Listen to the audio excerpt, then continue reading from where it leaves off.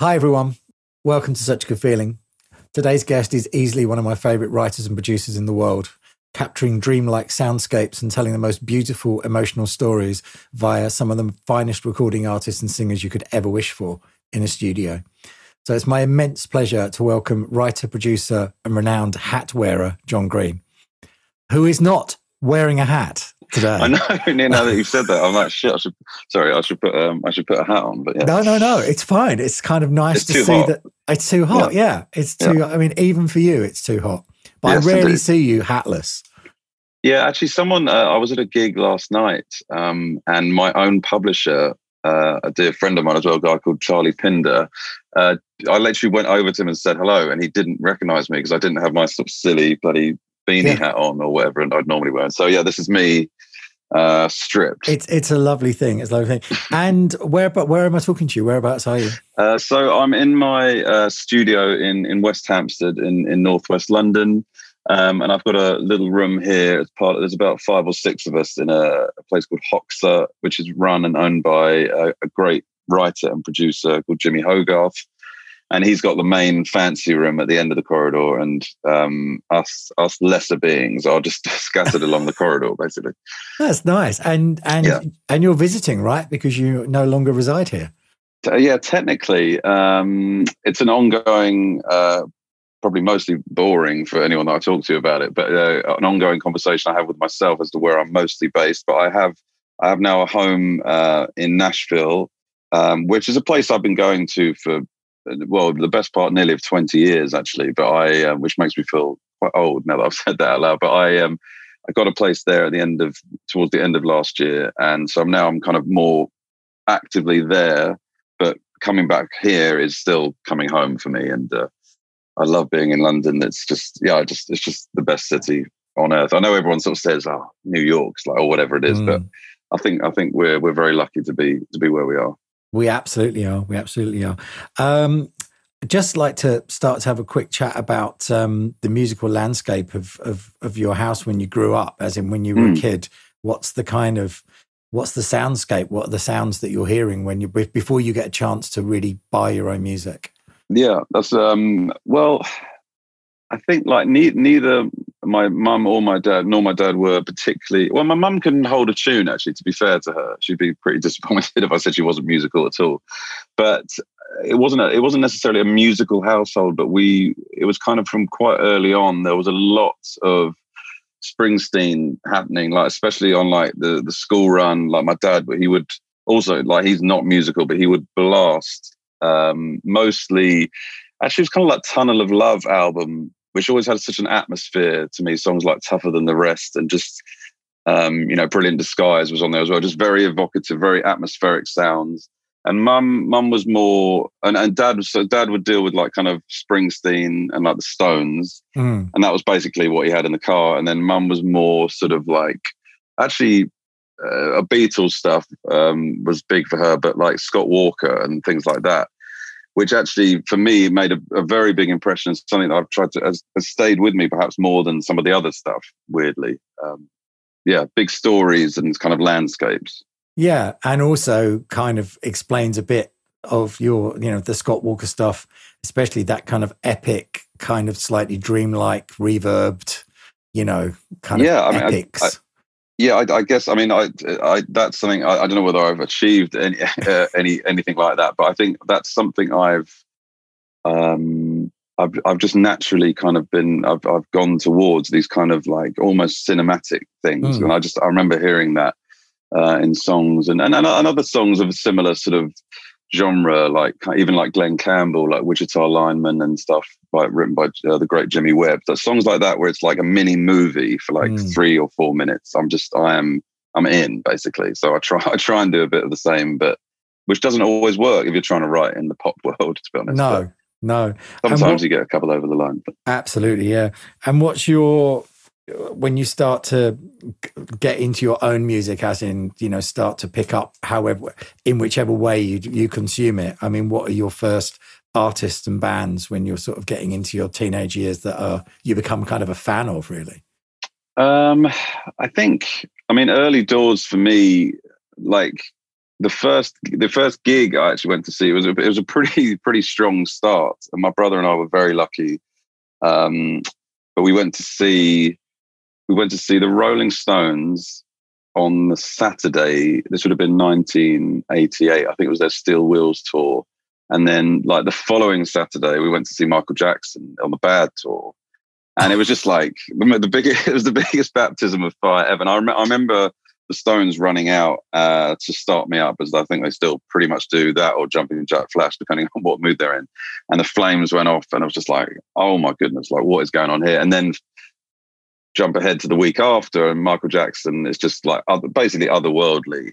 And so that was really kind of what we were listening to a lot of. And then, like I said, Bruce, it was just, I don't know, I kind of magnetized towards those things, and I didn't really veer too far away from it for quite a while. And then I suppose growing up a bit, there would be different versions of that. And nowadays I would naturally lean towards kind of like the Killers and Coldplay, of course. I'm so obsessed with them. It's actually potentially a problem for them, potentially.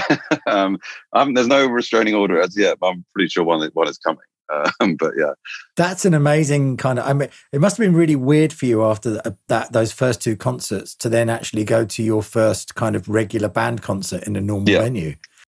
Well, it's anything after that is a bit of a come down, really. But I think, I don't know. I've always, I don't know whether you feel the same, Steve, but like when you're sort of like, you know, when you've seen behind the curtain slightly, as it were, of sort of like how rehearsals happen and all this stuff. Sometimes at gigs, I get a bit fidgety. I'm just sort of like, should we sort of, I'll get the information that I want. I'm a bit like, I either want to get on stage and sort of get stuck in, or I sort of potentially want to go and have dinner or something. Yeah. And I know that's probably blasphemous to say and the wrong thing for a musician to say, but if a gig keeps me gripped, as it were, then it's the last time I actually saw that, had that feeling, was actually, well, twice over the same day. I watched the Killers at Glastonbury, and you were working with Kylie, and Kylie was playing also, I think on the same day or maybe the day after. I can't remember. Yeah. It wasn't my most sober experience those 2 days. And both those shows were just like, from second one to the last beat was like, I'm in. Like, I want the energy coming off the stage was just like magic. And that's kind of what I always want from a gig. And if I ever played in a gig, I was conscious of like keeping people interested, which is, I'm not sure if I'd achieve that, but yeah. I think it's true. I was saying to someone the other day on another podcast that they were talking to me about this interesting switch that you could never have it, but almost like, you know, a lot of people sometimes say, oh, you know, it must be so amazing to be able to kind of create music or create shows or that sort of thing. But I always say it must be equally amazing to just go along and just enjoy them. Yes. And I'm the same. If I will try and dissect it, or I will work out what they've done or how they've done it, or it's quite difficult to just stand there and be in awe of something, because it's kind of your job. And I was similarly saying, you know, my most recent example of that, where I just watched something and was so profoundly affected by it emotionally, I had no time to do anything, was when I saw the ABBA show recently. Yes. Which was like, my brain, everything was just going, and I was spent 10 minutes trying to figure it out. And then it just, something took over and I became like an audience member again. And it was really, really lovely. So I agree with you. It's quite hard to find that, but it's joyous when it happens, I think. No, that is joyous. And I can imagine for you, because you're across so many different projects at any one, you know, given moment, that to actually just be able to sort of kind of just let it just have a kind of cathartic, like, I'm at a show and I'm participating as much as any other audience member. It's quite rare, but when it does happen, it means it's bloody good. Basically. Absolutely, yeah, immersed. Yes. So, when did you first pick up an instrument? I was about 7 years old, and I had a couple of piano lessons about 2 minutes away from where I grew up, and the lady whose name I cannot remember, which is appalling by me, but I remember she had about 15 cats in the house, and like anytime I was trying to do the scales, which is quite intense anyway, when you've got little hands and you're trying to figure out what you're doing. there'd be like cats like crawling around. I'm not saying I'm a cat or a dog person, but I'm probably more the latter. And I was just quite scared, to be honest. Either way, 15 is too many of anything. Way too many. I mean, it's insane, basically. And I unfortunately, I think the lady may well have been, but it was just a very frightening and intense experience. Even though my mum, stayed with me and stuff, but I was, it wasn't a great first foray into like music for me. So I think I did maybe a few more lessons, left that, and then my best friend growing up, whose mum was like my mum's best friend, a guy called Johnny Goss, also a Jonathan, even though we like grew up together, it's ridiculous. But he wanted to do guitar. He was a year older than me, so we started doing joint guitar lessons when we were about 9, and then quite quickly just started jamming with John and my brother Daniel, who was playing drums, and sort of starting bands and playing gigs for our parents, like in the bunk bed, and like terrible standard, but we thought we were fantastic. Right. And what's the kind of music? Were you playing covers? We were doing sort of like weird, so I suppose there were covers, but we the first song we wrote was a song called Molly Malone. And it was kind of like a sort of, I don't know where we were getting our inspiration from, but it was kind of like this sort of Celtic infused Buddy Holly like rock and roll thing. And it was I mean, it sounded as horrendous as it sounds in its description, but we just, I don't know, we had this thing. And then we had our second song was a song called Love Like Metal, which my dad's brother, my uncle Leonard, was like, that's a really good song. Like because he's a very avid record collector and still is, and he was kind of like our main critic, but he was like, that's a good song. It was like 2 minutes, verse, quick pre-chorus, chorus, same again, little departure, and then good night sort of thing. And I remember doing that, and we'd do these gigs in the bunk bed, and we'd get my mate John had a younger sister, Natasha, and she would like do our lights. So she would like turn the bedroom lights on and off super quick. I mean, standard stuff. But yeah, we were writing very, very early on and loving it, basically.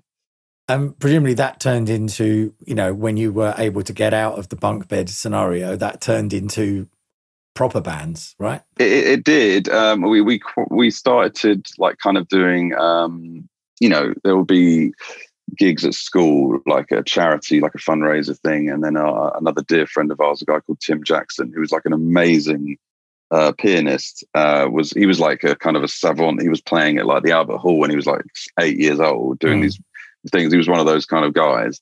So he joined the band as well. And then we'd rehearse a bit, and we'd play at, then we'd eventually play at like weddings and bar mitzvahs and like all that sort of stuff. And then like Battle of the Band competitions. And we took it pretty serious. The best part of it was for us, and I think that still holds true for lots of the great bands. We weren't one of them, but it's a social thing, and it's like what you do as soon as school finishes. Like, what we're doing tonight, we're going to rehearse. We're going to write some more songs. We're going to play, and we're going to do a gig at the weekend. And it was part of our. It was the entire like central force for our social network and our friends and family. It was a huge part of our lives, and still is in a kind of roundabout way. Yeah, but that gave you enough of the bug to kind of realize that you were going to wanted to kind of move further and actually kind of study that. And it potentially, I mean, did you have an idea that it could be a job? In a way, because I think when you're sort of doing gigs and I mean, my parents were amazing and continue to be just very sort of supportive and just like champion anything. Myself or my brother, who still does music, he lives down in South Africa now, my brother Daniel, but he also does music still.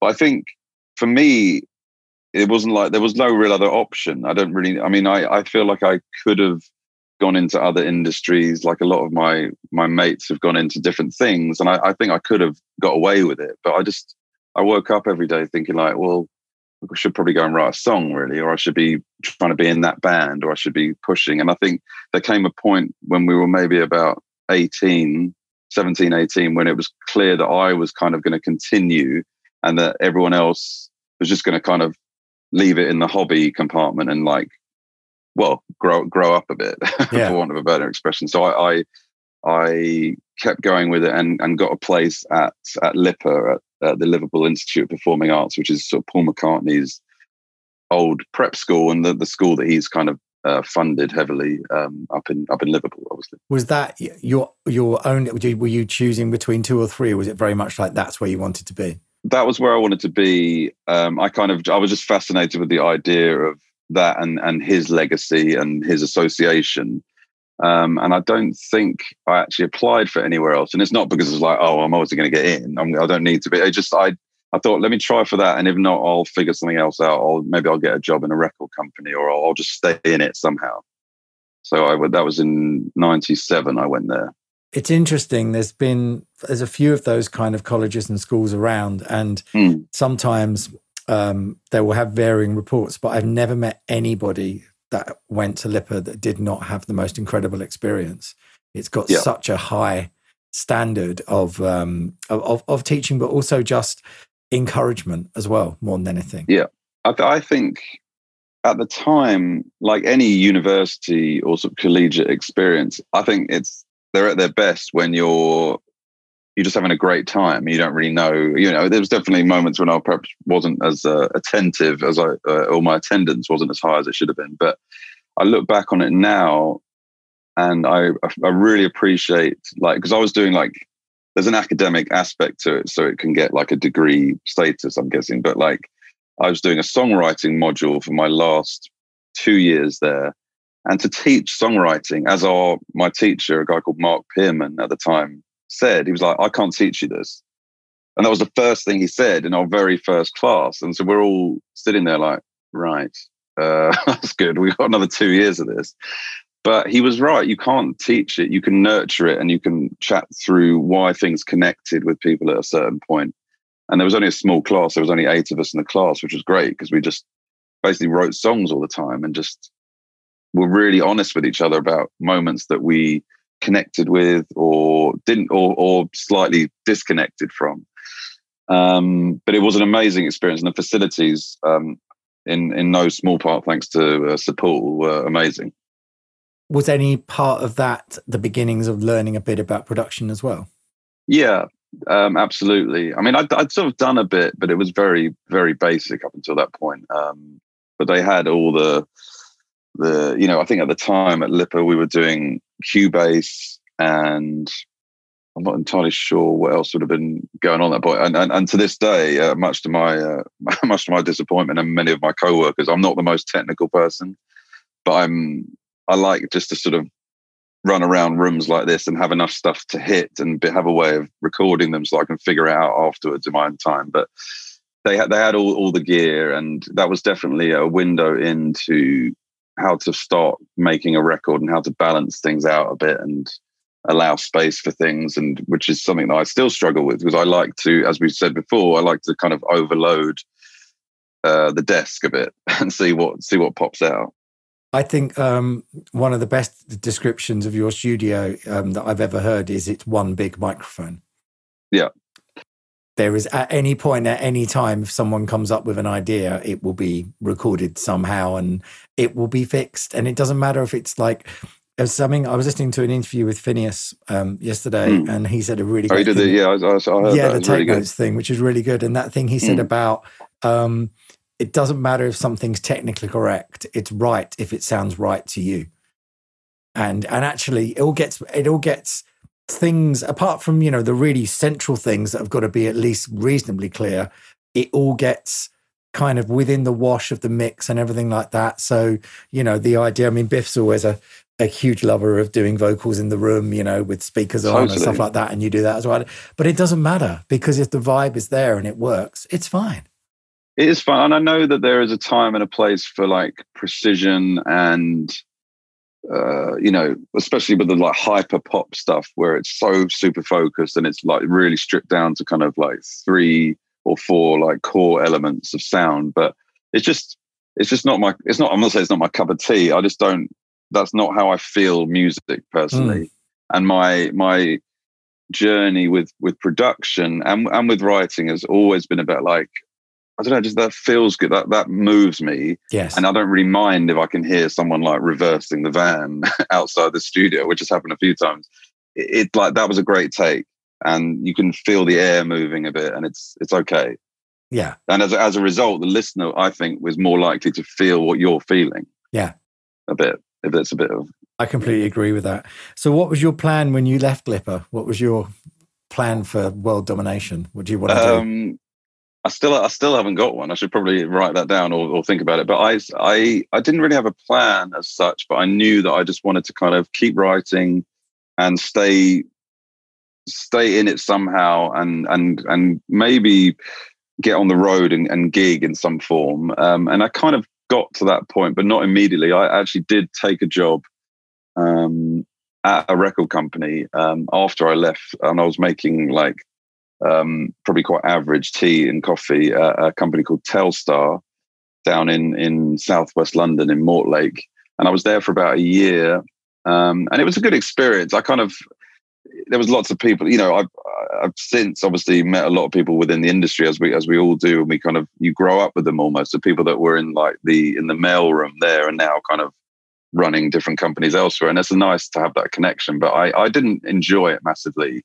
I felt a bit kind of like, just want to do a gig. Like, what am I doing? But I needed to earn some money and stuff. So I joined a function band whilst I was there, and I ended up leaving Telstar and then basically gigging every weekend and playing back on the function circuit. And that was actually a great experience and I made some great friends. But also when you play, Waterloo every Friday night, like a corporate gig, or Oh What a Night, Frankie Valli and all these things, you understand why hits are hits and what connects with people and why people sometimes leave the dance floor because they want to go and get another drink. Like, what keeps them there? And I'm not saying for 1 minute that I've achieved that consistently as a songwriter, but it's a really good lesson to understand why things work and why some things don't work so well. So what's the leap from the function band to actually starting to work with artists? I suppose it's probably quite a natural one in that you sort of you're meeting, you're doing the function stuff, then you may be doing another dear friend of mine, Richard Lobb, also had a pub gig at a place in Bounds Green, and we'd always just used to gather there. So we'd either be doing function gigs or we'd be playing in the pub. And at that pub, there'd be lots of local artists that would rock up and maybe get up and do a song. And then, I'd always been writing the whole way along. Even when I was up at Lipper, that was part of my course. And I think you just naturally, I don't know, you just sort of, I kind of just met people. I didn't spend my entire life in a pub, but in social situations. And then suddenly you look at your computer or whatever I had at the time, be like, oh, I've actually got 20 or 30 songs here that have got something. Maybe I should play them to a publisher. Does anyone know a publisher? And then you start that whole journey, which is a whole other experience, but you gradually just sort of chip away and play at some songwriter nights. I used to go a lot to Tony Moore's Kashmir Club in Marylebone, which subsequently moved to the Bedford down in Balham. And just you'd congregate around other fellow songwriters who'd all had a very similar journey, who'd all kind of either gone to college or hadn't, or had got a job and then were in a function band, but they'd been doing it the whole time. No one had stopped writing songs. It was the only difference between us and those people that were doing it, who were on the hit parade, as my stepdad would say. They just had a break, basically. Yeah. Something had become official. And at the beginning, was the plan that you were going to be the center of the thing? You were going to be either in a band or the kind of the Chris Martin, shall we say? That would be you. Yeah, I wish. I'm still imagining that in my head. Basically yes, because I felt I could hold a tune, and why would anyone else want to sing what I'm feeling at this particular moment? And also, I think the idea even of co-writing at that early stage is also quite foreign, I think, because we all grow up. Admittedly, I was in a band with my brother and stuff, but it's quite a private thing. I remember sitting, trying to figure out the guitar, and I'd be in my bedroom, I'm going to sing this over these chords. That's a very personal, quite vulnerable thing. It was for me initially. But nowadays, the idea of doing a songwriting session by myself sounds like insane. Like, like, why would I do that? I want to be challenged on like that lyric could be better, or I want to say to someone, what about if we do this melody? So yeah, that's a whole, I guess, a whole other sort of compartment to it. But initially, yeah, I would want to sing it, but then it became very apparent as the years progressed that I'd have to wear a silly hat, or which I did. Yeah, but but you know what I mean. But so I guess it's interesting. Weirdly, literally just before I spoke to you, I just saw your post about Phil Thornalley, who obviously was kind of quite instrumental again at the beginning of your career with kind of giving you a break. Very instrumental, and I was actually pleased. I knew that we were going to chat today, and I went to see Phil this morning just for a coffee and a catch up. And Phil Thornalley, I met Phil kind of as a result of all those other things, that social gathering and like playing gigs and like doing some songwriter nights. And, in addition to doing some other session bits and pieces, but I met Phil, and he had this space around the corner from here.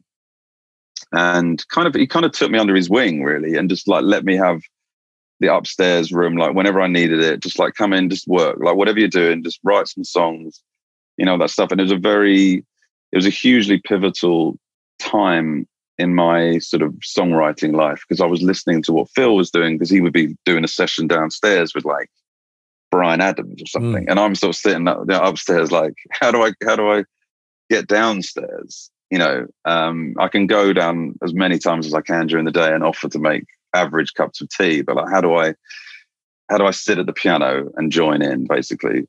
And I felt like Phil pushed me a lot. He challenged me to write better and write shorter songs, and just sort of like, and eventually he signed me to a publishing company that he ran with a chap called Bill Stonebridge, and their company was Dalmatian, which then got brought into Universal Publishing.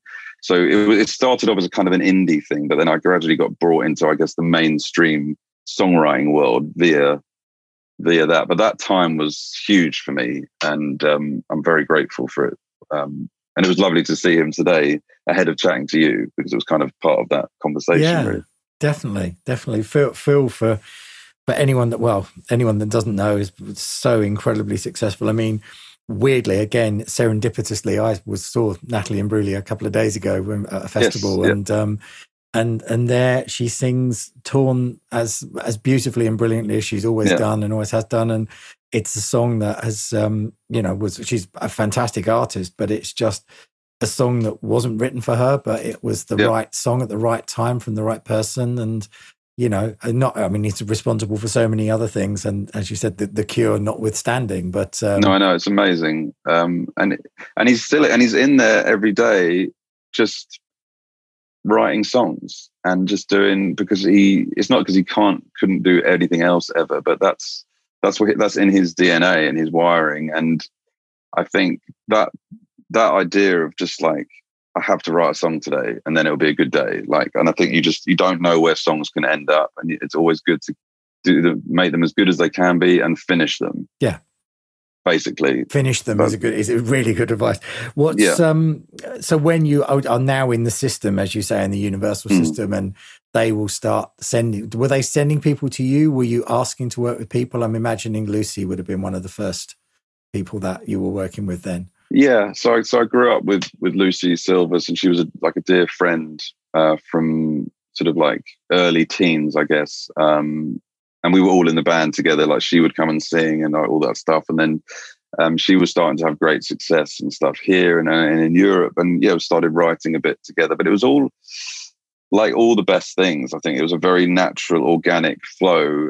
I'm not really the best hustler when it comes to like pushing myself into certain things, but like things just came around naturally. I was in Lucy's band for a bit, and we ended up writing, and then I was a session musician for other things and ended up writing, and it was all part of that. But Universal were fantastic, and they definitely pushed me into rooms. But my manager, Mark Wood, was and still is like the main sort of diary keeper, and he kind of is amazing at strategizing. Like, well, if we do this and you do a good job, then maybe we'll get into this room, and then maybe, who knows, you might get into that room. And it's, it's not too Machiavellian, but you need someone like that structuring it.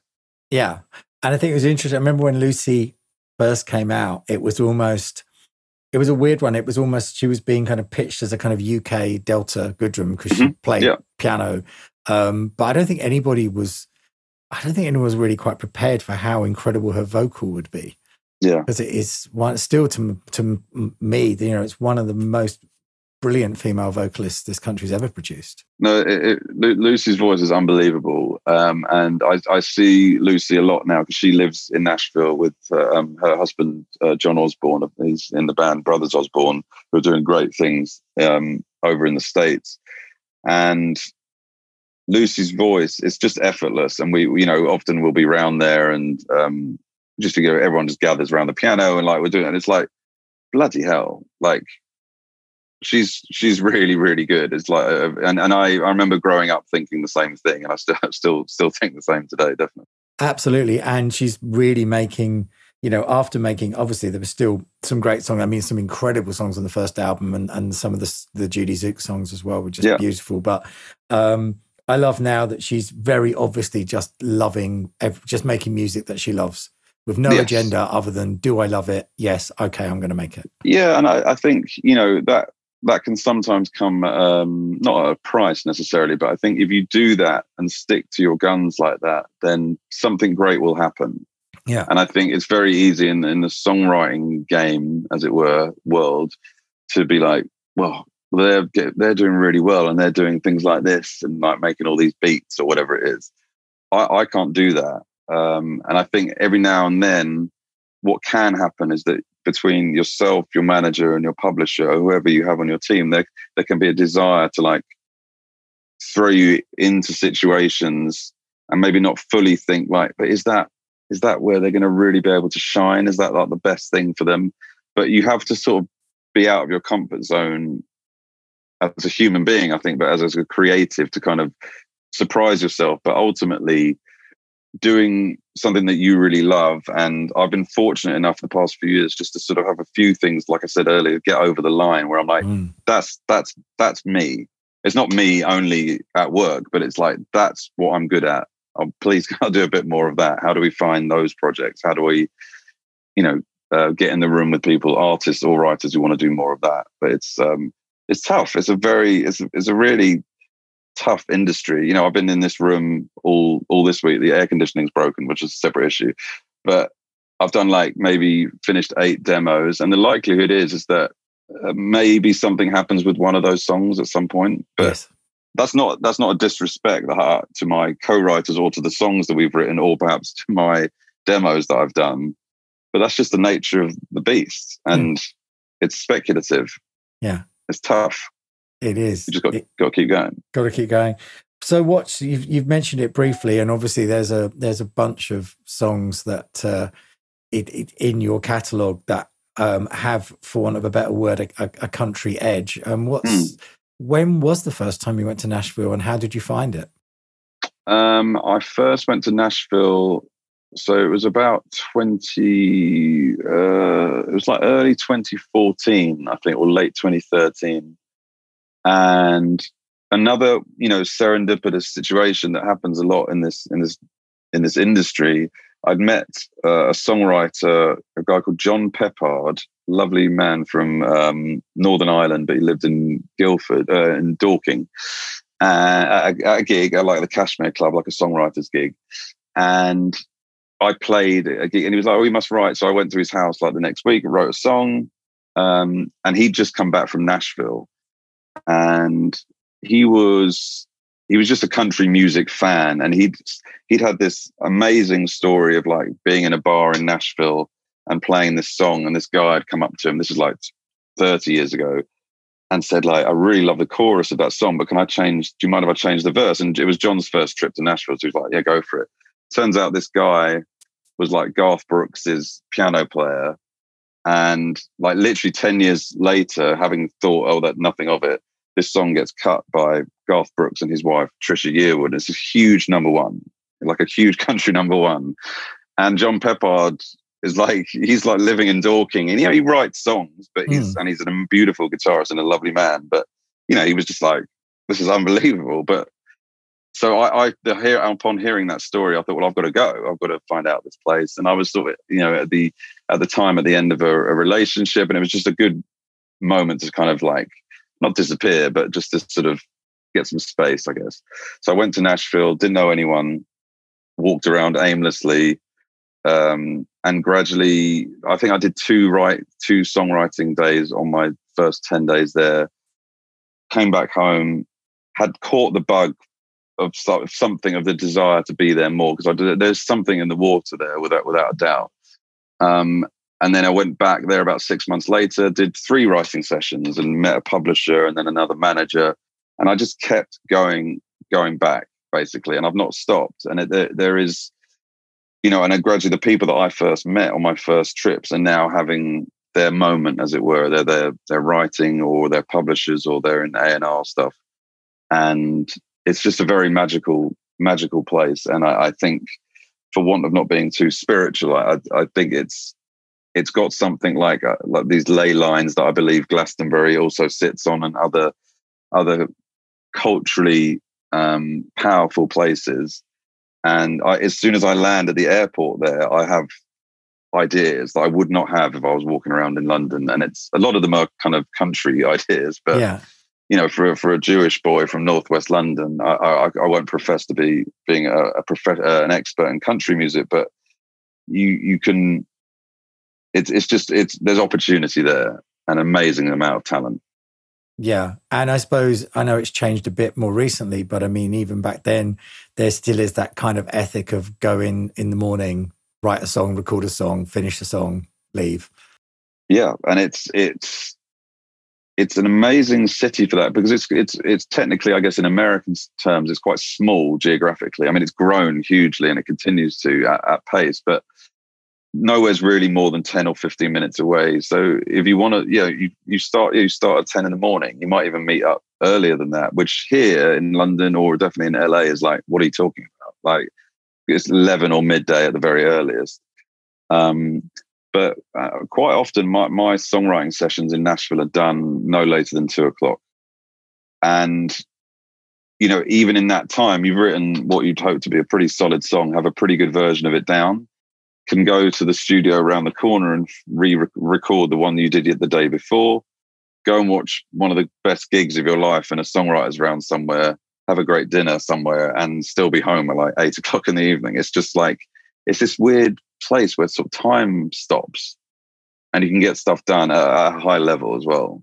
And I've always thought as well that, especially because, I mean, I think particularly in country music, but in those situations where you are walking into rooms and it's predominantly, I know it's changed massively now because of the technology, but a lot of times it's an acoustic guitar and a piano, and there could never be, the lyric could never be more important than it is in those rooms.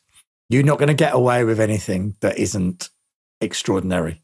And like I said earlier, I'm and I know I'm not alone on this, but I'm like a super fan of of Coldplay and the Killers, for example. And I mean, I think Brandon Flowers is an amazing lyricist, and he takes you on these amazing movies of words and stories that he tells. And Chris Martin is the same.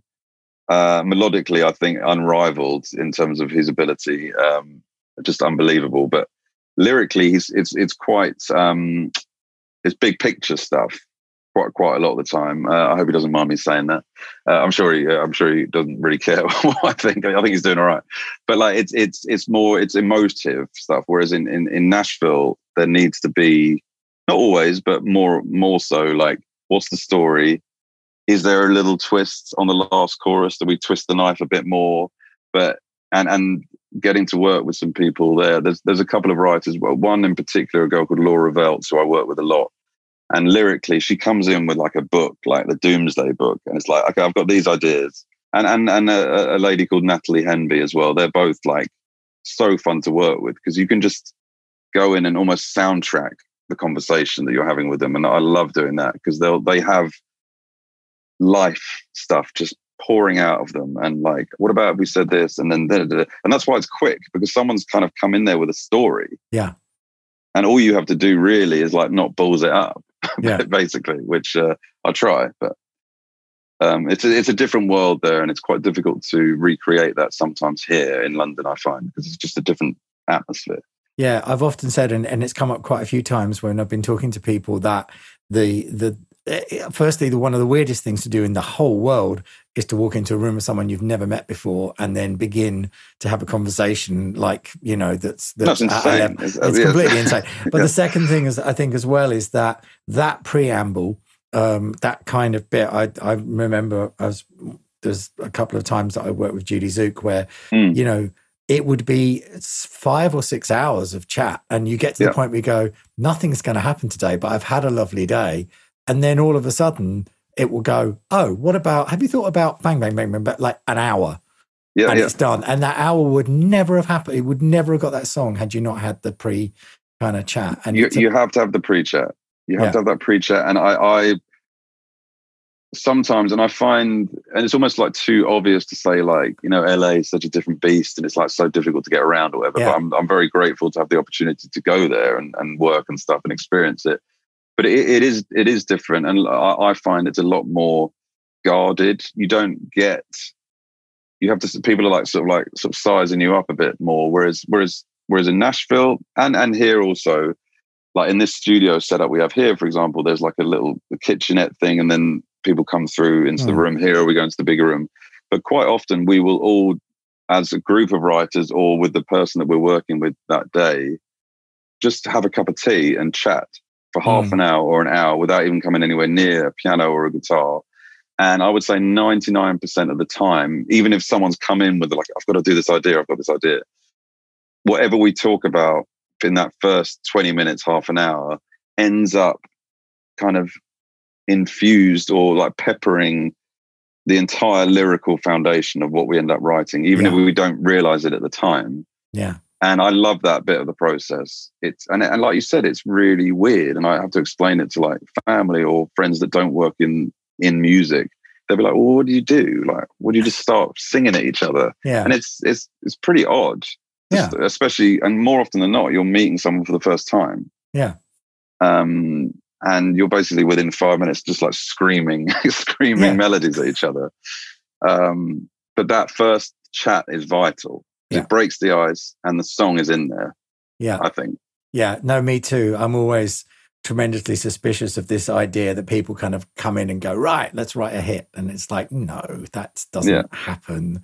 It would be lovely. But I mean, it doesn't happen. I suppose the other thing in Nashville, I mean, obviously you're starting to get some records, stuff coming out, songs coming out, and, a lot of country pop stuff like the Cassidy Pope record, or in fact the Lucy Hale record, which is like everyone's actress. And I really loved the record, and I wondered what this was like, because at the time you're writing, you've got you've done a bit of production, you're into production, but I think on something like the Striking Matches record, they must have been so cool to know that thing was going to end up being produced by T-Bone Burnett. Yeah, that was cool. And it's so weird, like we're having this conversation now, but I hadn't spoken to the guys, the Striking Matches guys, for a minute, but we recently we reconnected last week, because they're Nashville based, but as small a town as it is, it's also like everyone's just out doing their own thing or gigging and touring a lot. But yeah, knowing that someone like T-Bone Burnett was going to sometimes you can worry about, I wish I could just do it, or what, why is that person doing that? They don't do stuff like that. But yeah, there's not a lot of T-Bone Burnetts in the world, and there's also equally there's not a lot of the musicians that he uses in the world either. You just know it's going to be that warm hug of a sort of sound on tape, and it's going to be just vibes basically. But yeah, there's Nashville is riddled with people of that caliber, which is why I love being there as well, because things are going to sound pretty good.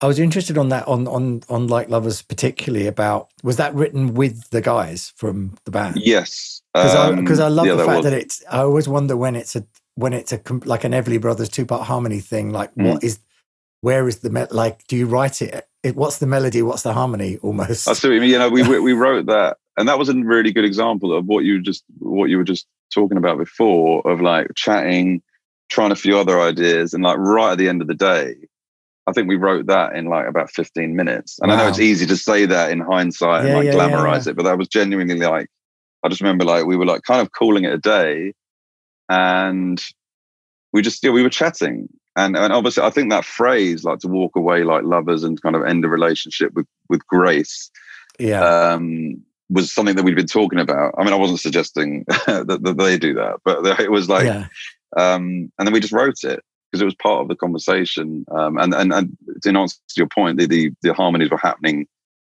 at the time.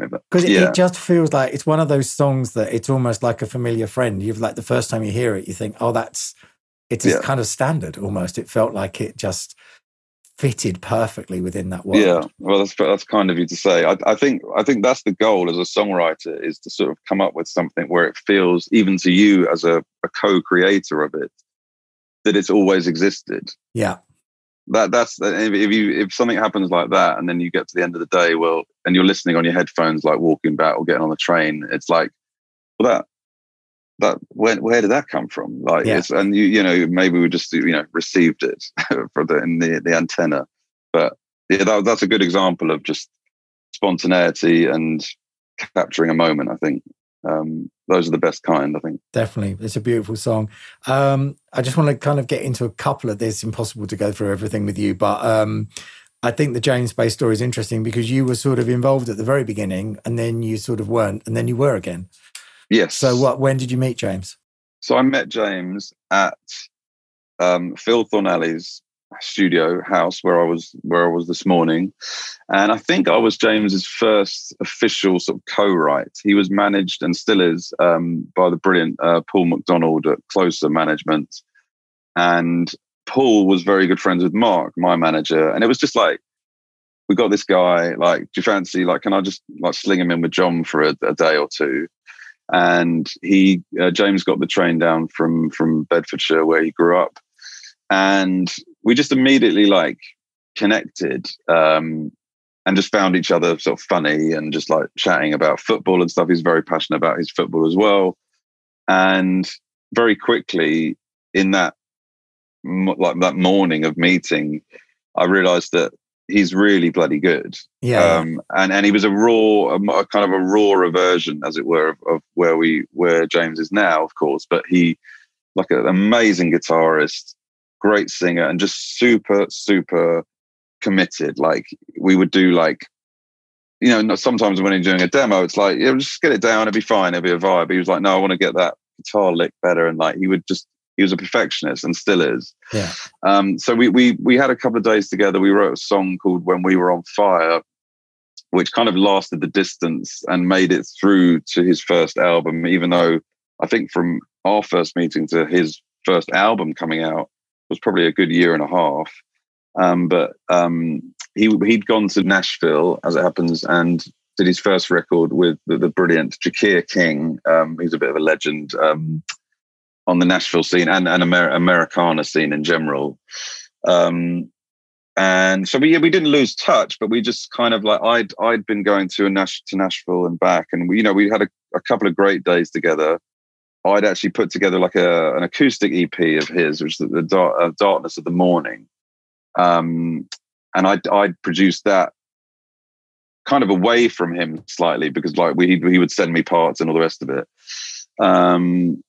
But we kind of sort of lost touch a bit, but all with love. And then he did the album in Nashville with Jakir King, came back, and then we always stayed in touch, and then ended up reconnecting a couple of years after a year after he'd finished kind of touring the first album, and just started writing what became Electric Light, his second record, which I did pretty much entirely with James. And then we very fortunately got to go to work with Paul Epworth at his church studio in Crouch End in North London, and I had basically the best summer of my life, just like basically polishing up and diving in with Paul on like the songs that we'd started elsewhere, and brought them in and got to work in the main room there for the whole summer.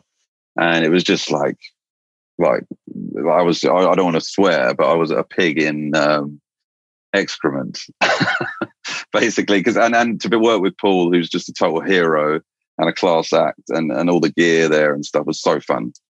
Yeah, and you say polish it up, but actually, it's got a massive. I mean, something like Wild Love is very raw sounding. So it wasn't. I mean, I understand what you mean polishing it up, but actually, it was such an edgy record.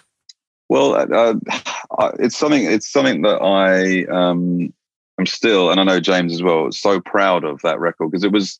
I think it disconnected with people in some ways, because it was a bit of a sort of, it wasn't like we were like, doing like Sergeant Pepper's or something. We hadn't gone like lost, we hadn't gone completely off the reservation for James at that point. But I think people were so used to him being the guy in the hat with doing acoustic kind of love-based songs that it was a bit of a leap, but we were just having a good time, and that continued when we got into the room with Paul. And I think Wild Love is also a really good example of like writing all day and like nothing happening, and then we were like almost as a joke at the end of the day, we were in this small room in Kensal Rise, and we were just jamming this song, and we're like, oh, that feels good, let's just do it. And so what you now hear with Wild Love is not massively changed from that first 20 minutes of when we wrote the song, put it down. And then I remember sending it to James the next day, the demo version. He was like, this feels like quite good. This doesn't feel too much of a leap from where I was. And it kind of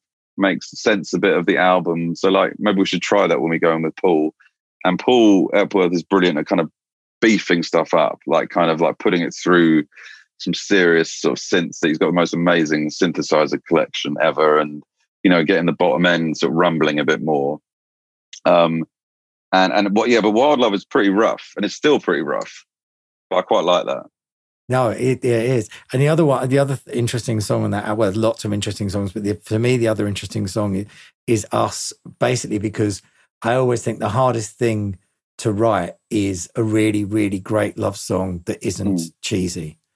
Yeah. And I feel most days, basically. Yeah. No, but I feel like you achieved, you hit the kind of jackpot with that one. And I find it interesting that song keeps coming around, it kind of, whether it gets used on a TV thing or something like that. Yeah. And obviously, then the duet with Alicia, but it's a big anthemic kind of beautiful romantic chorus, but doesn't feel too sweet.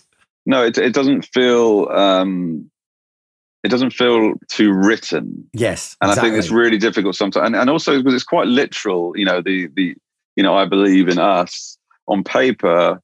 You're like, okay, well, I know where this is going. Yeah. Like, what else have you got, sort of thing. But actually, I think we did a pretty good job. And James's natural soulfulness in his voice and playing helps that no end. But like, I think you're absolutely right. Like that could have gone really cheesy, and I'm sure there's people who think that it is really cheesy, but it has a life of its own, that song, and I'm really proud of it, because it's sort of, we just felt really sincere when we wrote it, and it wasn't trying to be anything that it isn't, and it has the life that it's taken on. It kind of ends up, like you said, on like in weird placement, like TV placements that like you can't chase. That song has a nice message to it, but I think people take it as a love song, but they also take it as a kind of like an empathetic kind of humanity song. It's not just about two partners trying to figure stuff out. It's also about us and them. It's like there's other stuff. Yeah, it's that universal word that everyone hates when they say, "Oh, let's make it universal, so it's not just about two people." No, exactly. But I love what you said there, actually, about the fact it doesn't sound written. I like the fact that it's a chorus that you could just feel like anybody could sing. It's almost got that kind of Chris, as you say, Chris Martin's really good at this as well. That kind of almost terrace-like, punching the air. Springsteen again, really. No, totally. When you've had a few drinks, it's like, wow, you can. It's unbelievable. Like Chris Martin's knack of finding those messages and saying it in a way that, like, you know what's coming, but like there's just a little twist, and melodically, even when it's big sort of chanty stuff, it's like he keeps it fresh. And I always feel like when I'm in a songwriting session, you're doing a good job if you like you can't, when you listen back to what you've done, you don't hear the cogs turning of like, okay, so we're in the pre-chorus now, and then we're going to do this, and then like, if it just feels like it's happening, then that's the dream ticket, really. And I think, I mean, there's so many amazing writers in the world and artists who do that on a regular basis, but it's weirdly difficult to like not make it sound like it was an effort. Yeah. But it doesn't. It's interesting talking about Chris and talking about Coldplay. And I remember the first time, I remember it really distinctly, I was in a rehearsal with Kylie, and this was way, way, way before Golden, way before any of that stuff. And she came up to me and she said, I've finally got my Coldplay festival anthem. And she played me the demo of Lost Without You. Oh, cool. And it was that. It was exact, but it was electronic and everything like that. Was that the first thing you wrote together? It was. That was, yeah. I mean, I'd met Kylie briefly a couple of times before, because our dear friend Tom Meadows, fellow guest of the cast of the pod, is obviously been Kylie's long time drummer, and I'd been to a couple of gigs, and he very kindly sort of brought me along. So I wasn't sort of like, I wouldn't say that I was nervous, but I was like, come on, this is let's get this right. And I didn't really have a space at that time to work from a regular space, and I was in this room, the same place actually I'd written Wild Love with James Bay, but it was this room in Kensal Rise underneath Eastcote Studios. Mm-hmm. And actually there's some great history to that room anyway. So it's tiny, it's like a really small unassuming room. A guy called Adam Morley had rented it out to me for a few days. And it's a great space around there. There's like Martin Terefi like runs the sort of Kensal Town vibe. So there's always stuff going on. And it was actually Paul Epworth's old room, and he'd done Rolling in the Deep in this room with Adele. And it's like, it's basically like, it's not, I wouldn't want to do it a disservice, but it's basically like a big cupboard. Yeah. And, you know, there's a step on the front, by the front door, which Adele used to do the kick drum for Rolling in the Deep. It's her stomping her foot, basically. So there's that room has a bit of energy in it anyway, even though it's very unassuming, but part of a brilliant complex. And Kylie came in, and as you well know, was just so lovely and just warm and complete class, as she always is. And I kind of did what I like to do quite often. I got there a bit earlier, and I set up my stuff, and it's all a bit haphazard. There's like cables everywhere and sort of shit going on. But like, I just like to have like a moment, like even 10 minutes before a session or before an artist arrives, where I play without thinking too much. And I think like, what would I like Kylie to do as a fan? If I went to a gig now, what would I like to hear now? And I just ended up doing this sort of synth thing. And I had this kind of drone noise playing, which actually isn't the note it's not the note of the key of the song, if that makes sense. But it kind of provides like a tension over the chords that I was messing around with.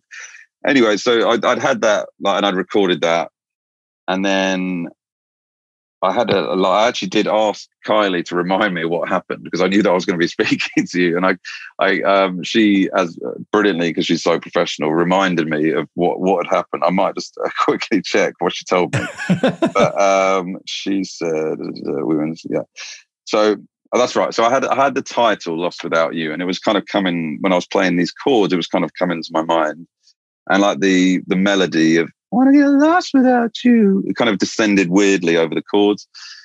And she, in her brilliant way, was just like, well, "I love that. Let's just do that. Let's just," and we chatted for like 10 minutes, and it was about you, and it was about Tom, and about our connection points and stuff. But it kind of quite quickly took shape. And she then had this line, like, we're all glitter and tears in the moonlight or something. And she's like, I want to say that. Like, that music's making me want to say that. And that lyric does feature. But we were just kind of like, I don't know, it just happened. It kind of just like went on this journey. And sonically, there is a lot going on in that song. Mm. And I mean, you know probably more than I do because you've had to piece it together. But apologies. No, but it doesn't matter. It's like it is glorious. But to me, that's one of the songs that I'm like most proud of, because it's like, as my job on that day as a songwriter and I guess a producer in that instance is to like, what would I want as a fan? What would I want Kylie to do? Like I said, if I was at the gig, how would it look on stage? If like the lasers kind of go when they're sort of when you drop into the chorus, which happened, and I how rarely does an idea of a song get anywhere near that, let alone out the room on the day and like onto the A&R's desk, and it gets like through all the gatekeepers that it has to go through. But it just felt like we'd stumbled upon something. And like I was saying to you before we started recording, like, because I've just been doing a bit more work with Kylie, and just like her work ethic and her focus, and she was no different on that day. And it's like, let's get it right. Let's make every lyric just feel good and make you feel things. And I'm really proud of that song, because I listened to it this morning ahead of chatting to you, and I hear it as if it already existed. And I almost hear it as if like, there's no way I was any part of that. Like, wow. Okay. Do you know what I mean? Like, where it's like, how did that happen? Yeah. Because it's just like, and I'm not saying because it's bloody brilliant, but I'm saying no. Well, because I'll say it's brilliant because it is. Yeah, well, no, thank you. But it's in my top 5 favorite Kylie songs of all time. I mean, it is. Oh, mate, well, thank you very much. And I love the fact that it happened way before, almost, before Golden took its turn to be Golden, and it was more of a country thing. And it, normally the first songs that are written for projects often don't end up making them because other things have happened. And I think the fact that it did make it, and it was in the show and everything, but it just felt, as you say, it was about a feeling. And I love the fact that what you just said there about, those little pearls of lyrics that just kind of drop from her mouth. And it's perfection.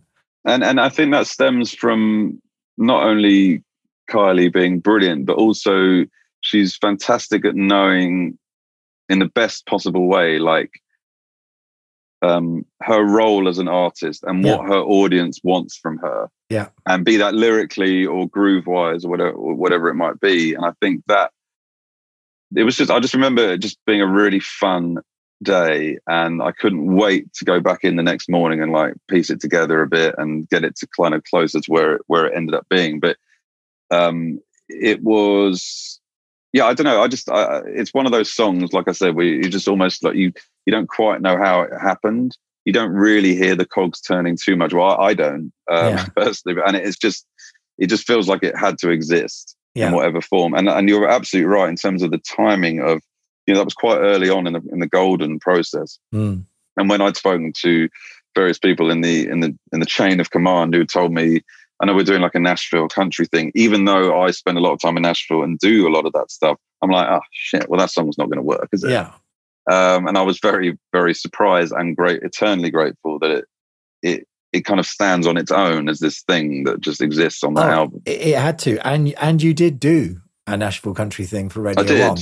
So that is true. Yeah, so I covered the bases, and that was with the brilliant and dear friend Amy Wadge as well. So that was another great room to be in, and also always with Amy and with Kylie, it's the extension now of just a really good hang, and you try and just sort of, should we write a song then? And it just and the best songs come from that, and that just hanging out and chatting like with your mates is not being lazy and not doing any work. It's part of the gig.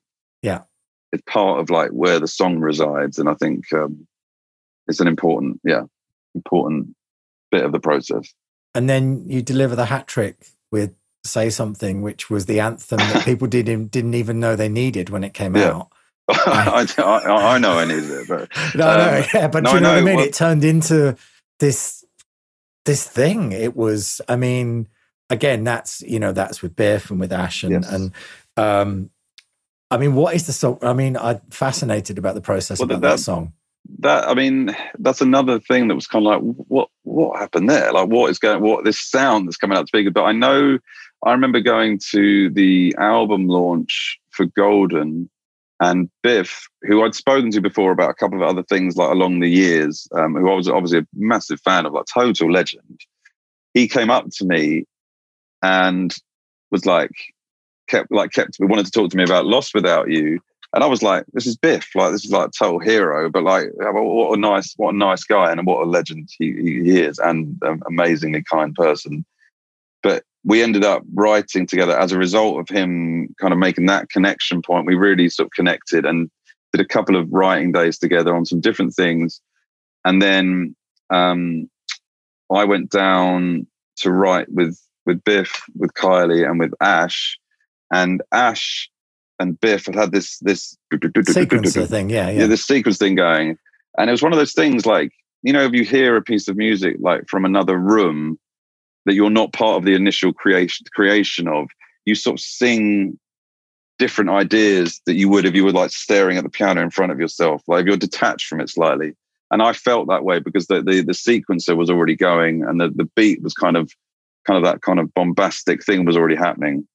And I just started singing stuff and then playing, from what I can remember, playing kind of chords that they weren't expecting me to play, and that I definitely wouldn't have played had I been part of the initial sequencer decision, if you see what I mean.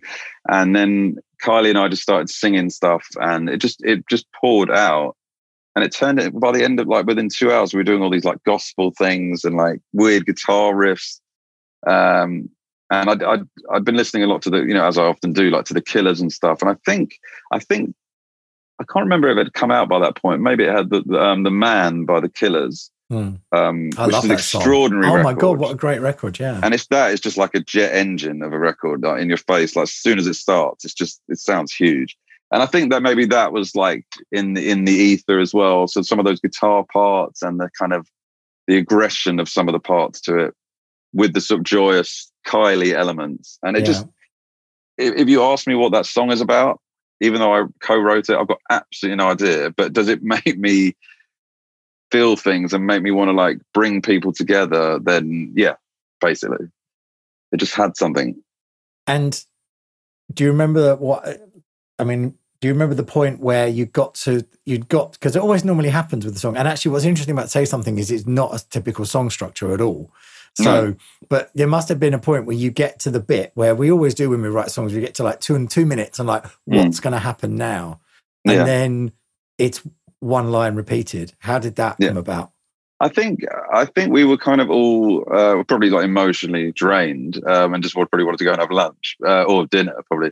I think there was probably maybe even an unspoken decision that because the structure of the song wasn't standard and it wasn't complex, but it wasn't like, here's your verse, here's your pre-chorus, here's, you know, I think it was like, well, we should probably just like stick in one place now and just repeat, because everything else up to this point has been a bit like, what is going on? So I think that was probably maybe an unwitting, like natural result of what had happened before that point. But I'm glad we did it, because it's just what happens from that point to the end of the song, to me, is just like what is personally what I live for in music, just a cacophony of like that. And then you get like a previous hook flying back in. And it's like, that to me is like confetti cannons goodnight, basically.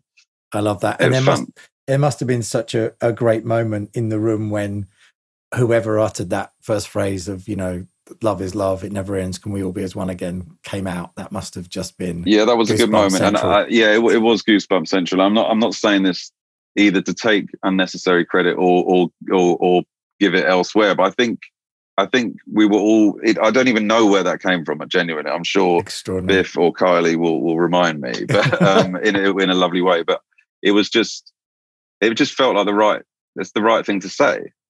Yeah. You know, and I think Kylie maybe had confirmed, or maybe she was confirmed to be headlining Pride coming up at that point. And so it was just something we were chatting about anyway during the day. So it just kind of fell out, and that was the right message to conclude the song, really. Yeah, and actually doubly so when it got performed at Infinite Disco with House Gospel Choir, when everyone was in lockdown, and Can We All Be As One Again was a completely different meaning. No, I know, and it's weird. Like sometimes I find, like in my life, I've sort of written songs. You either like, I don't know, you sort of write songs where you're like, you don't know you are, but your lyrics are like predicting the future. But be it like a relationship, like not quite working out or whatever it is. And sometimes you write songs reflecting that stuff. But it's always interesting when you write things into reality. Sometimes it can be more prescient than you think it is, weirdly. But yeah.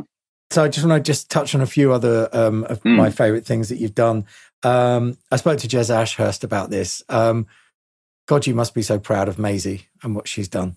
Yeah, really proud. I mean, it's just, following her Instagram feed is like, I feel, as I do in most rooms that I go into now, like the 43-year-old bloke that I am, and everyone else is just getting younger and younger. But yeah, Maisie's feed on Instagram is just so exciting and so vibrant, and the gigs she's doing supporting Ed Sheeran, on this huge European tour, and she is an unbelievable talent. Like it's crazy to watch her do what she does in the writing room. She's just relentless. But pretty much from the get-go, she was the real deal, right? I mean, just from the first time. I'm presuming that is you counting in on details, is it? That is me counting in. Yeah, I should have probably muted that before. No, I enjoyed it. I think she told me to leave it, actually, but I don't know. It's just like you sometimes meet people in life, not just in music, who are like, bloody hell, like you know something that I don't, basically. Yeah. And there was a quote. I think I'm not trying to sort of sound like cooler than I am, because I'm not. But like, I think it was a Bob Dylan quote where he was like talking about when you see someone that you admire, or a famous person even, they should have that energy coming off them that they're like they've seen things that you haven't, or they've been in rooms that you'll never be in, or there's just this. They just know stuff that is beyond your pay grade. And I feel like with Maisie, she just, her brain, it works unbelievably fast, and she has these stories like the ladies I mentioned before, Laura Veltz and Natalie Hemby and many others in Nashville, who just, they can see the picture. It's like, well, if I say that there, I should probably say that here, say that there, and and I'm not saying that I'm not involved in the lyrical bit of these songs, but I think when you're in a room with someone like that, it's just, you just sit back and just try and like hang on to the coattails and suggest, what about if we did this chord here, because that would really mess some people up right now, sort of thing.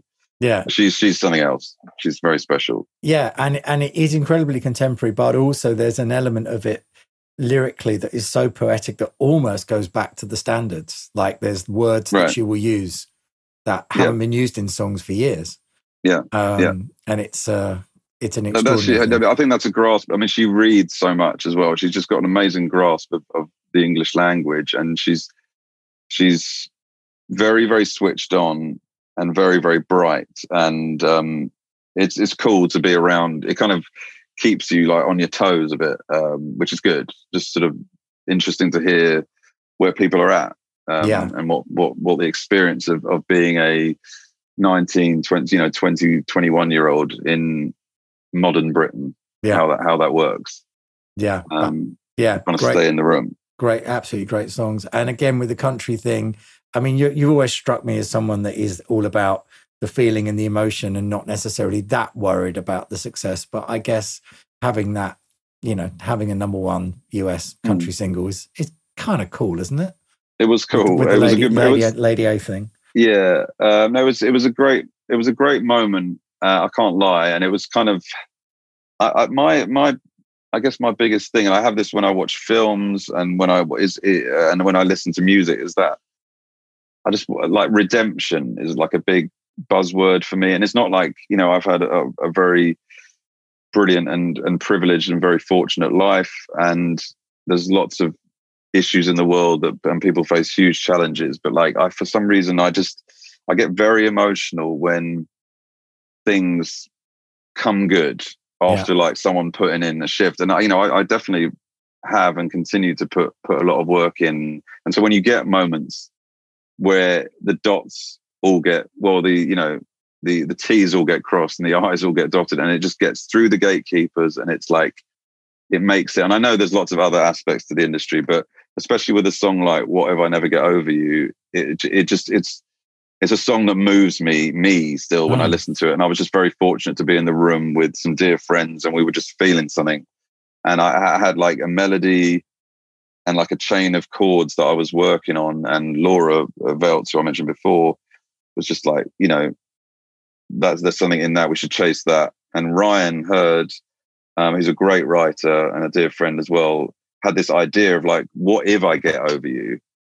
And we was like chasing that for a minute, but then Laura was like, would it not be better if it was like, what if I don't? Like, can we like, what? How does that read? And so we chatted, and then a dear friend, also Sam Ellis, and it was the four of us in the room, in Sam's little room at Universal Publishing in Nashville, and we just like dug in on it for like not too long, like an hour, just chatting about it, and then quite quickly we pieced together the demo of it. Ryan sang it; he's got a great voice, and it was on hold for Lady A within about 20 minutes after we sent it. Like, and that's what happens in Nashville, which I don't feel happens here so much. There's a bit more politics here, but you can send stuff to an artist and they'll be like, if it's good, do not play that to anyone else. I'm going to sing that tomorrow, basically. Yeah. And they invariably they do if it's good. But that song and that whole moment was special, and it was kind of a validation of putting the work in and making you want to do it again, really. Yeah. Yeah. The other question song of yours, because we love a question song. One of the other question songs is arguably easily, well, alongside something like Lost and Say Something, one of my favorite things you've ever been involved with, which is the Maren Morris song, What Would the World Do? Yeah. Or Would This World Do? Sorry. Yeah.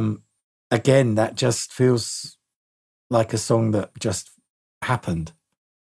It did happen. I mean, and it happened against a pretty, an emotional backdrop of it. So Maren Morris, amazing artist and singer, and a good friend, and her husband Ryan, who I wrote the Lady A tune with. We were all very close with a great power called Busby, who produced and co-wrote Maren's first two albums. Unfortunately, he fell very, very sick. This was before COVID, and it was quite clear that he was not long for this earth. And we were all very close. And I'd kind of grown up in the industry with Busby in many ways. I was very close with his family, so we kind of got together, Maren, Ryan, and I, and just chatted about it and wrote that song. We were around the piano at Lucy Silvus's house in Nashville, and I think it's very sincere. I don't think it comes across as too earnest, which is always that fine line that you can walk. And Maren's vocal is ridiculous. Good, not ridiculous. No, I know what you mean. Yeah. Okay. And it just felt like a natural, something that we wanted to say to Busby, who unfortunately never got to hear it. So, I'm very proud of that song, but it's very bittersweet because obviously I'd rather have my mate here than have to be writing songs about it. But I'm proud of that. I think we did a good job with it. Yeah, I think it's a song like that. It travels as well because obviously you have your personal story attached to it, but then other people's personal stories will also get attached to it. I also think it's a really good example of Kirsten, who is so multi-talented when he produces, but actually he always knows when to fill stuff up, but he always knows when to just leave it. Yeah. And I thought the production on it was absolutely superb. No, I agree with you. I think there was that initial moment when I'm like, also, I'm such a fan. I'm thinking like, oh, it's going to like do an orchestra and it's going to like go off.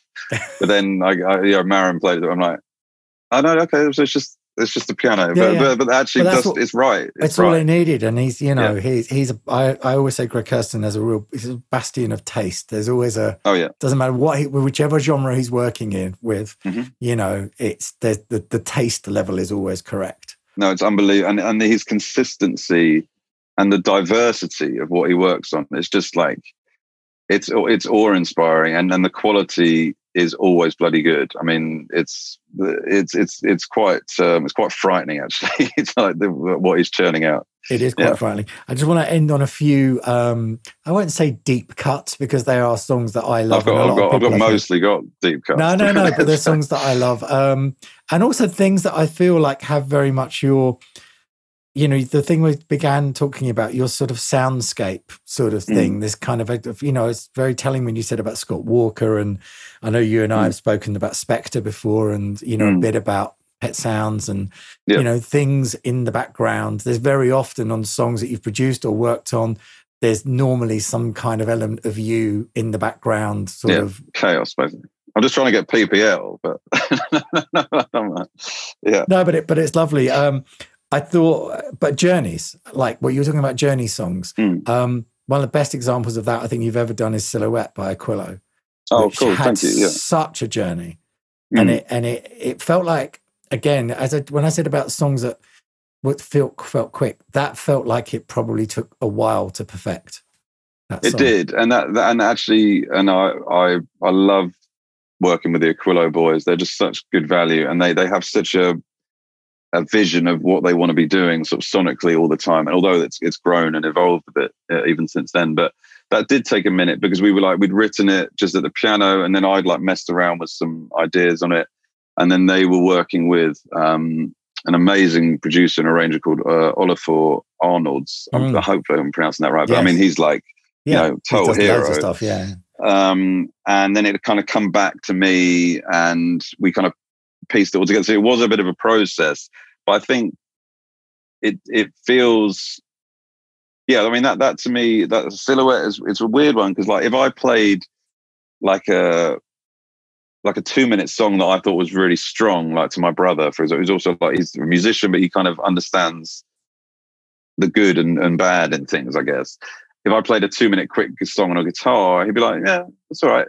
So if I played him Silhouette, I would imagine they'd be like, it's a bit heavy, isn't it? Like, chill out. Yeah. But weirdly, he and lots of my friends who aren't musical even really connect with that song. It's an odd thing because it's quite heavy. It's quite a lot to process, but it's got an atmosphere to it that I think kind of supersedes like needing to know like exactly what's going on at any given moment. I'm proud of that song. And it just also finds its way onto things because people, I think, also feel what we felt when we wrote it. Yeah, I think it does. I think it has, again, that almost Sigur Rós, Coldplay-esque kind of, and it doesn't go where you expect. And it's very dreamscape. But I think to get, listening to it with a producer's head on, I know what it takes to get that randomness right. Yes. Because, it's not just doesn't kind of, there is crafting involved in it. There is, and it normally happens after you've kind of cleaned everything up loads and be like, kind of missing the chaos a bit. And then you can just gradually find out where that was coming from and just dial it back in a bit. Yeah.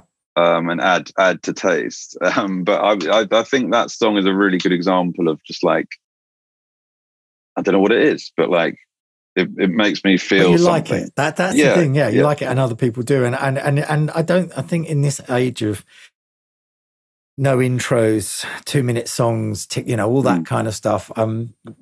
We were talking about this recently about the fact that I think, when people are given an opportunity to listen to something, and I think one of the only times that when, I suppose, for want of a better word, a younger generation have to listen to a whole song is when it's attached to something they're watching. Yes. And I think if you get like a sync on that, I mean, Kate Bush is the ultimate example of the fact that people were forced to listen to 4 minutes 40 of Running Up That Hill and went, oh my God, that's incredible.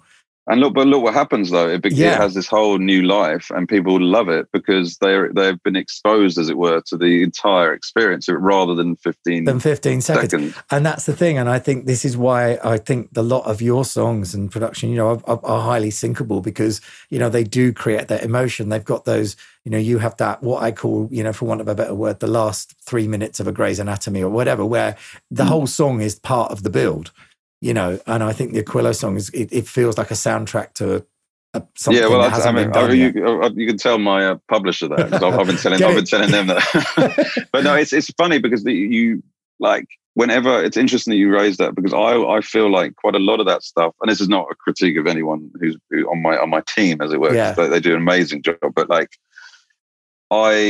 sometimes if you're in a writing session with an artist, the last thing you want them to say to you like, don't know where this is going to go on the album. It'd be great for sync because you're immediately like, well, that means you don't really like it. But nowadays, it's like, well, great because it might generate way more for me and have more of a life if it is at the end of Grey's Anatomy, for example. And I feel like all the stuff I've done with Aquilo, it has landed on a couple of things. But I often think the best syncs that you hear at the end of a Grey's episode or whatever it might be are ones that actually lyrically aren't quite on the nose of what is happening in the scene. Exactly. And sometimes I find I have conversations with other writers or even publishers that are perfectly healthy and positive, where like it kind of needs to say this buzzword, otherwise they're not going to use it. But like, I watch stuff all the time and it's like, well, that's just nothing to do with what's happening, but it feels emotive. Yeah. And I haven't watched Stranger Things this season actually, but I would imagine that Running Up That Hill is not spot on in terms of the situation. No. But what a bloody vibe it must be. I can only imagine. I will watch it. I mean, yeah, where it comes in, without giving anything away, where it comes in the season is extraordinary. And not only that, but they've expanded it and added and orchestrated it. And oh, wow, amazing. And you know, obviously because the series is set in the 80s, but I just love the fact that there could be a whole bunch of people now that have gone back and gone, who's this Kate Bush girl then? What else has she done? Yeah. And then, and you know, I think that's wonderful when that happens. Another one, again, someone who's actually gone on to be really, really successful, but you were in at the beginning. I thought that the song you wrote with 20, Lie to Me, was again another cold, like classic, like it felt like a standard straight away. Oh, awesome! I'm proud of that song, and very proud of 20. Like, she just, you know, she works so hard, and she gigs and gigs and gigs, and she's making it happen, and she's a brilliant talent, and that song came from a very real place, and it just, I don't know, it felt like. It just felt like you said. It felt like a song that probably existed beforehand. Maybe it did. Maybe we're going to get an email. No, it did. But it just had that again. It had a right feeling about it. It had love, energy, and her voice on it is incredible. I adore her voice. I think that, yeah, I agree with you. Her work ethic is incredible. But you know, she's got all the skills and all the tools to back it up as well. No, she really does. And that song, I think it's pretty much a live piano vocal take, apart from maybe like one or two little overdubby bits, but like that's a good example of like, well, it just sounds good. Let's just go organic, with that sort of thing. Nice reverb. No, that one sounds amazing. Also, I feel like I'm on a mission, have been on a mission along with my friend Larry Flick to try and tell everybody that Fancy Haygood is the next world pop star. You would agree with that, right? I would agree with that, and I'd agree with it. Like, even if he didn't have any music, which he does, and it's brilliant. Not the bits that I've done, but other bits as well. But he's just such an amazing character and energy and funny. I think he's a genius. Like in terms of just even without the music, but add in the music. And I got to do an album with him and for Fancy with my friend Topher Brown in Nashville, which we recorded over a period of about a year. Mostly in Nashville, back and forth here, called Southern Curiosity. And it was just like, it was kind of this sort of like swampy, gospel-y, Americana pop. I don't know, we didn't know what was going on, but there's some moments on that record I'm super proud of. And Fancy is amazing. It's all those things, but it's almost like, I feel like this, you probably won't take this the right way, but I feel like it's almost your version of ELO. No, I'll take that all bloody day. It's just so like, I can just hear you all over that record. Yeah, no, and it was fun. We recorded it as a studio that I use a lot in East Nashville called Battle Tapes, right? And run by a good friend of mine called Jeremy Ferguson. And it's such a vibe. Yeah. And there is stuff everywhere, like B3 organs and drum kits and like marching band stuff and like synths, and on the surface it looks like it's a bit chaotic, but everything works and everything's plugged in. Yeah. And so I think that comes across in the sound of that record. I also where I recorded Lucy Silvers' EGO album before that, and it's just, you're in a room where you're like, oh shit, can I just try that guitar and that, or whatever it might be, or can I hit that gong at the back of the thing? Yeah. And I think that informs the sound of both those records, but with Fancy, yeah, I mean, and he's got a great new song out at the minute with Casey Musgraves, Blue Dream Baby, which is awesome, and it's a bit more pop. Yeah. But I'm just a fan of what he does, and we did some writing a few weeks ago in Nashville. Hopefully some of that will sort of see the light of day soon as well. But it's just, he's just unbelievable energy, and I think he's destined for for great things. Something great is going to happen. It will absolutely happen. I also love that it took nearly 50 years for someone to write a follow-up to The Devil Went Down to Georgia, which is what you did with Cult of Faith. I mean, was that the intention? That was the intention, and I'll admit my ignorance. Even though I've been going to Nashville for a long time, I wasn't completely sort of au fait or familiar with the is it Charlie Daniels, the original song, but it was explained to me very clearly and very immediately. And I wrote that with Topher, who I did the fancy record with, and another writer called Lauren Hungate, who's a brilliant up and coming. She's there, writer in Nashville, and with Carter. And it was just fun. It was a classic Nashville session. It was fast. We were done in like an hour, went to have some lunch, like played a bit of stuff after lunch, and then just sort of didn't think about it. Yeah. But then those songs tend to sort of find their way. Yeah, no, it's fantastic. So just before we finish, and I've missed out a bunch of stuff. I mean, there's like, if anyone gets chance, please go check out specifically Biblical by Callum Scott, which I had really, really adored. Oh, cool. Thank you. And the Lily Moore. Now I know. So I think Lily's such a huge talent, and I hope she is. That comes back. She's awesome. But you always wanted to be in a band. You always wanted to have your own band. You had one with the Bonfires, and now you have Reunion. How are you enjoying that? I'm loving it. It's kind of it's a great vehicle to sort of do I can do it when I'm writing with another artist or another writer, but it's just like I catch up with my buddy Elliot James, who's an amazing friend and brilliant producer, and we chat, we have a cup of tea, I play some stuff, I sort of warble a bit, and then he does his thing, I do my thing, and I try and chisel a song out of the warbling. We do that together, and it's a great outlet.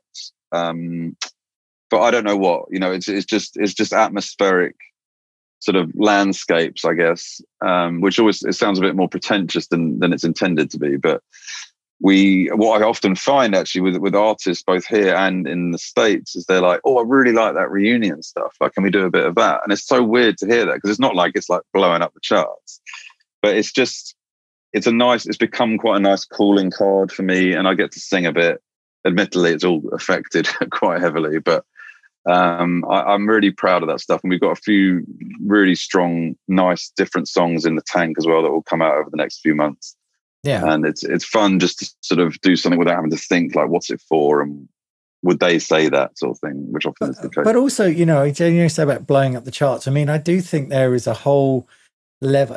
We had this conversation before about the perception of success and what success is, and the charts doesn't really mean anything anymore. So I think, unless you're gonna include, sync stuff or or actually ticket sales. Yeah, I don't think the charts really kind of means anything. And actually, you could walk down certainly, my high street and ask 100 people about Bon Iver, and they would never have heard of him yet. No, they would. You could put on a show in 5 massive arenas, and he'd sell them all out. No, he would, and that's that it is an interesting time for music in general, especially for that kind of the more unknown or sort of lower mid-level artist. If you're a big artist and you can do the arena gigs and do all the stuff, then you're good, you're golden. Yeah. But there's so much new music coming out every day that it's like, how do you cut through? And I think the trick now actually is to not try and cut through and just do something you're really proud of, and then hopefully someone will connect with it emotionally, and they might pass it on to someone else, and it will actually weirdly be as organic as it perhaps used to be. It's just a bit of a different way up the mountain. But I'm trying to just do things every day that are like, I joke sometimes. I say like, my music's like off the charts, but it sometimes can come out the wrong way, but as it's intended to. But I think you got to just like here in this studio complex here, there's like a couple of mates. I'll share this room with a buddy of mine called Jack Leonard, who's an amazing writer and producer, and we're all just mates, and we're just like, let's just do a song and let's make it as good as we can, and then hand it in to whoever, and then do another one, and not worry about who's it for or where's it going to go or like what's the point? Because if you do that, that's a slippery slope, I think, especially with where things are at. Absolutely. It's really weird. I often end these things asking for advice, but you've just given the best advice as well, I think. And also I do think that I've never heard you do anything that doesn't have an emotional connection to it.